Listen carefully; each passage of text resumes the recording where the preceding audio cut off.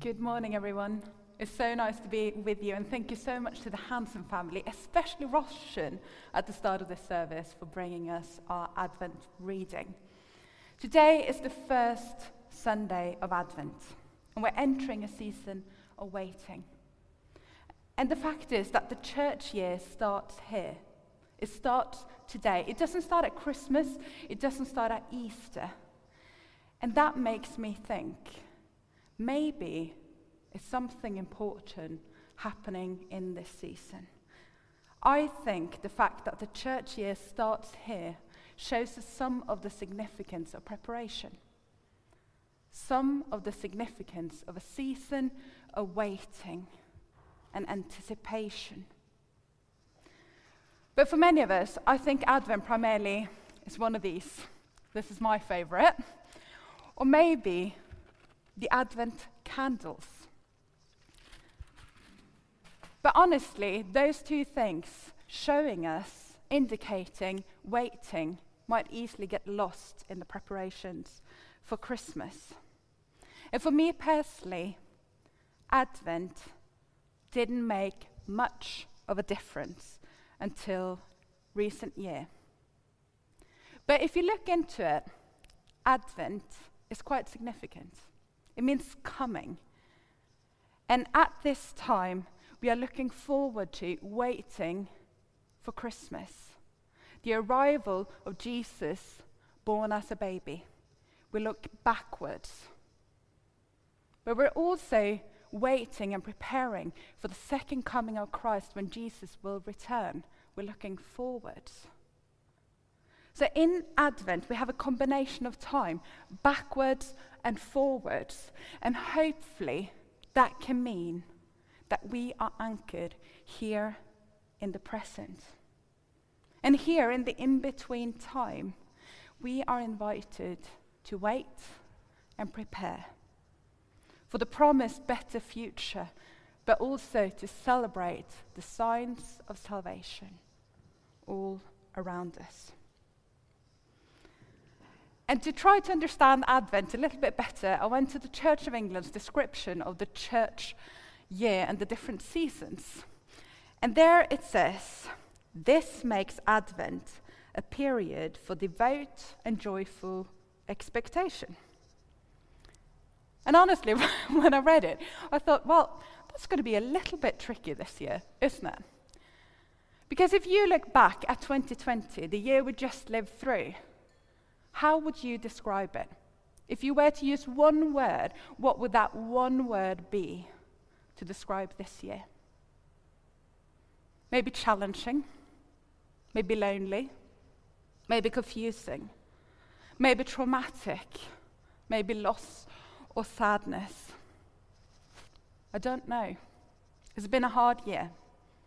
But I think if I was to choose one word, my one word would be waiting. Because by this point, I've lost the count of how many hours or even potentially how many days I've spent waiting. Waiting to get into the shops, waiting to see my friends and family again, to hug them, waiting to get out of a Zoom meeting, waiting to hear from a loved one who's ill, waiting to be able to gather here in the church again.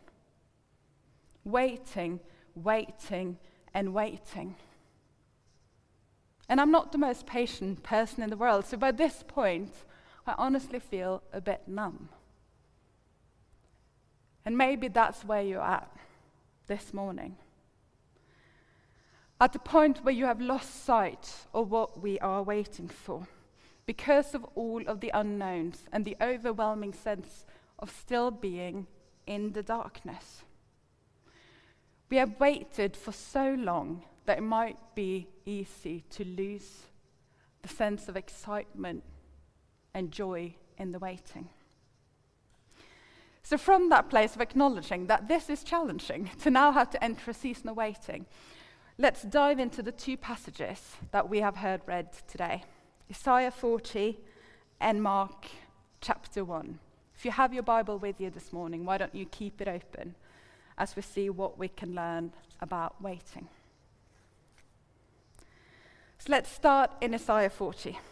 It's written in a context towards the end of exile. The Israelites are about to return to Jerusalem. After a long time of destruction and darkness, hope is finally proclaimed and comfort to the people.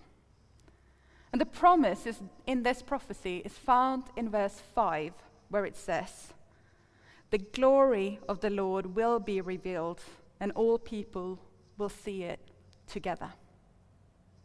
The glory of the Lord will be revealed, and all people will see it together. And we partly saw the fulfillment of this prophecy at that time when they returned to Jerusalem. We then partly see it with John the Baptist coming and pointing to Jesus. But then maybe we can partly see it today as well, as we know that we will see the full fulfillment of that prophecy in the future. A prophecy always offers an invitation to wait.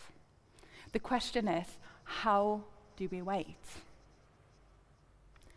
Our second passage is then from Mark 1, where we read the beginning of the good news about Jesus, the Messiah, the Son of God, as it is written in Isaiah the prophet. It's typical Mark style. He writes with expectancy and is fast pace. He jumps from one thing to another. So then in verse 2, he recites this prophecy from Isaiah 40 and another one from Malachi. Before it then in verse 4 says, "And so John the Baptist appeared in the wilderness." And so. In my head, that sounds like 5 minutes, maybe a couple of hours, at the longest a couple of weeks. Something is said, and then the fulfillment follows. But what's significant for us to realize this morning?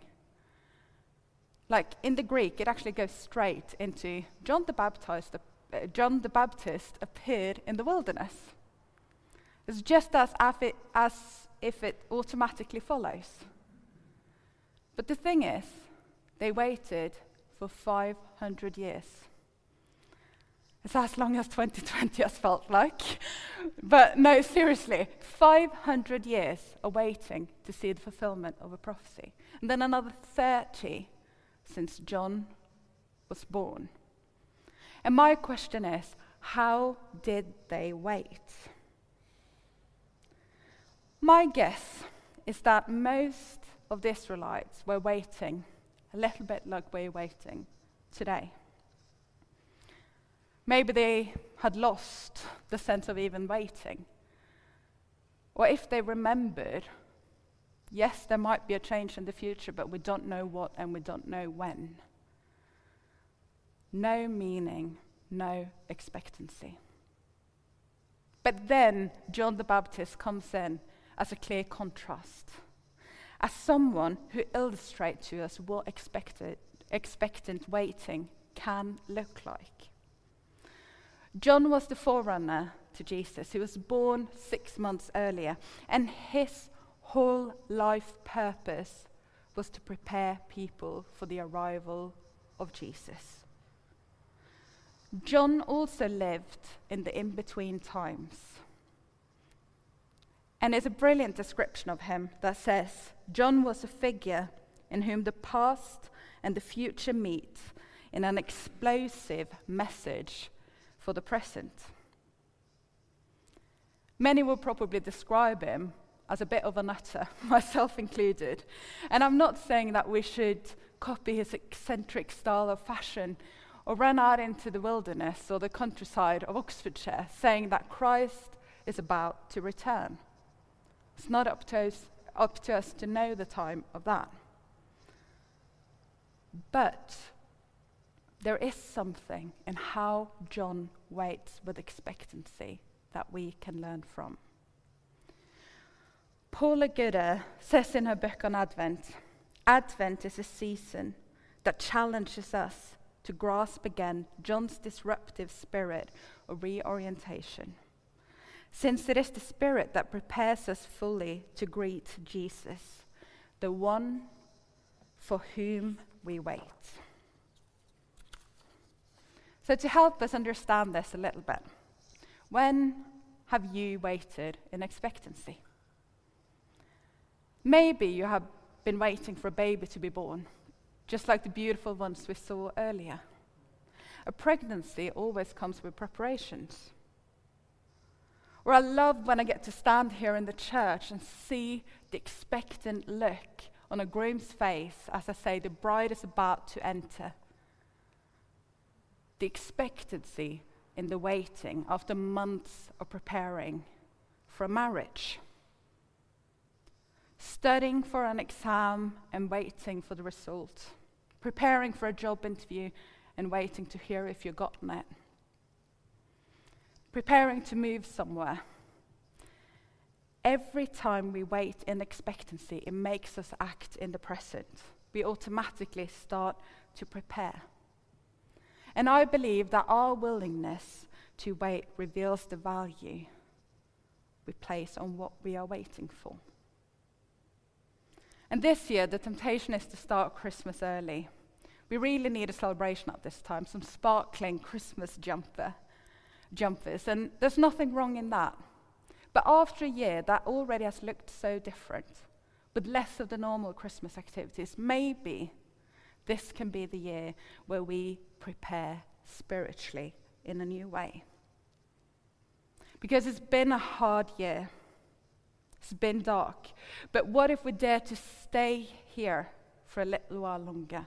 And from that place of hardship, challenges, and darkness, start expressing what we need and what we long for. And what if we then again can understand that everything we need and everything we long for is found in Jesus? Because if Jesus is who the Bible says he is, that means that Jesus is the light in the darkness. It means that he is the living hope. It means that he is the one who can bring us joy, love, and peace. It means that he is the life that defeated death. It means that he is the friend to those who are lonely. It means that he is the beginning and the end, that he is the one who won't change. He is the unshakable I am. Do we really believe that? Because if that is who Jesus is he not worthy of us waiting in expectancy for him?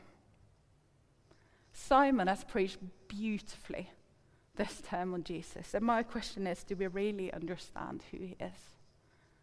Do we really fully comprehend our need for him and his salvation?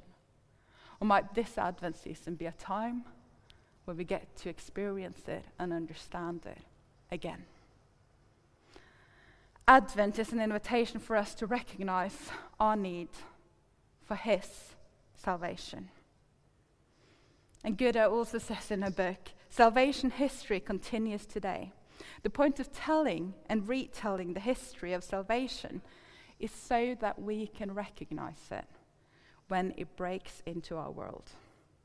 When we know the promised future and see the glimpses of God's glory breaking through, we become unsettled in the present and want to participate.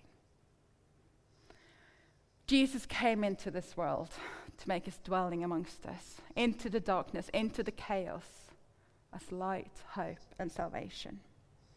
And my prayer is that we will know his salvation this year. And from that place, start recognizing when it's happening around us. So then, how do we prepare in expectancy? That leads me to my next point. I think John shows us how we can wait in expectancy. Because biblical waiting is all about living in the present while expecting a promised future. The glimmers of that promised future makes us want to change things here and now. We want to see more of God's glory on earth. And John shows us how we can do this. He shakes the present to prepare for the future. He waits in expectancy.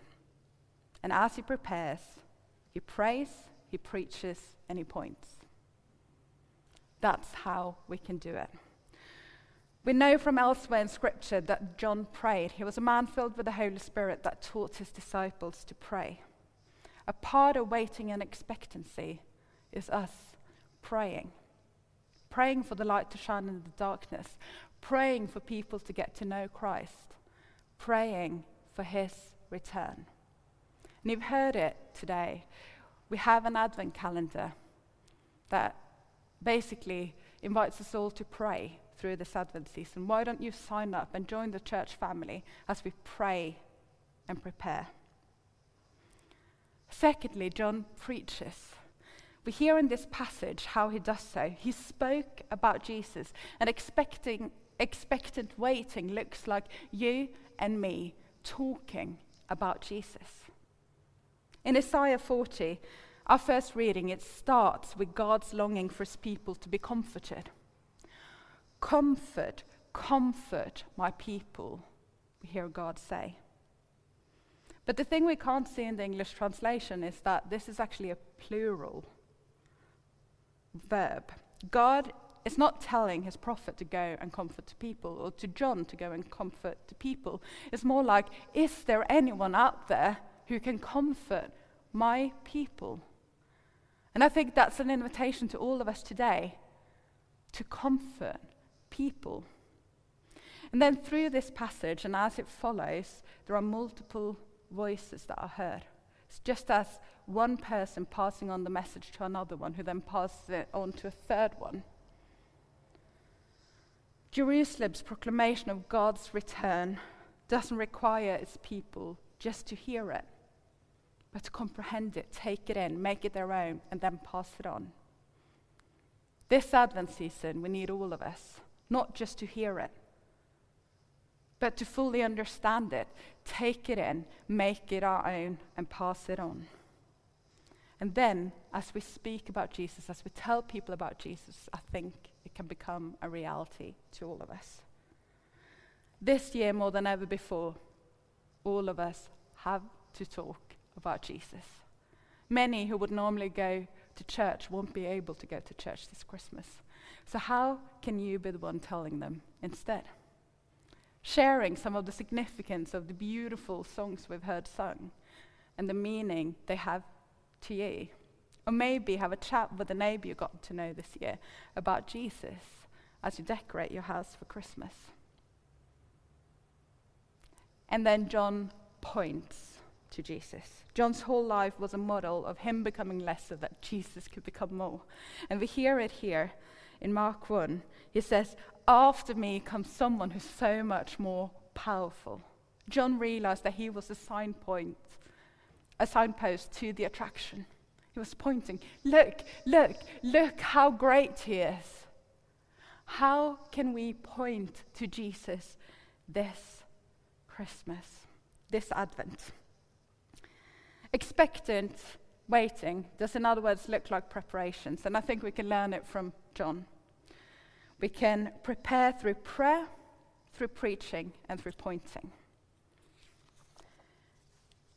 And as we land today, my final question to you is, why should we wait in expectancy? And that brings us back to Isaiah 40, at the end of our reading today, where we heard, and the glory of the Lord will be revealed, and all people will see it together. That's the promise. That's the expected future. And I love the fact that the good news about Jesus started with one man who was willing. Who was willing to live a life fully committed to preparing the way for the arrival of Christ. And I believe that the start of the good news in someone else's life this year can be through us, fully committing to preparing for the arrival of Christ into new people's homes, into new people's hearts. The result of John the Baptist's ministry and his preparations are then described in Mark, verse 5. the whole of the Judean countryside and all the people of Jerusalem went out to him, confessing their sins and getting baptized. What if our preparations can lead to Jesus arriving? Lead to many, many people coming out to see him. So let us wait in expectancy and prepare through these coming weeks. Emily and Christopher will come up and pray now. But just spend a moment at home this morning. Think about how you could pray, how you could preach, or just tell someone about Jesus and how you can point to him at this time. We're going to pray together.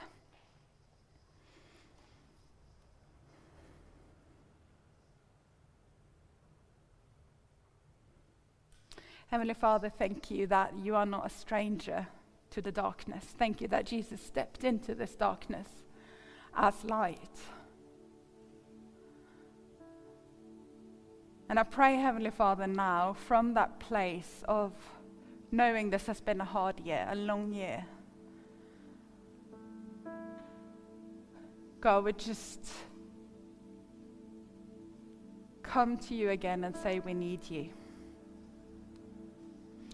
We need your light to shine in the darkness. And Heavenly Father, will you prepare us to point to that light through this season? Show us our way of participating in the preparations for your arrival. Amen.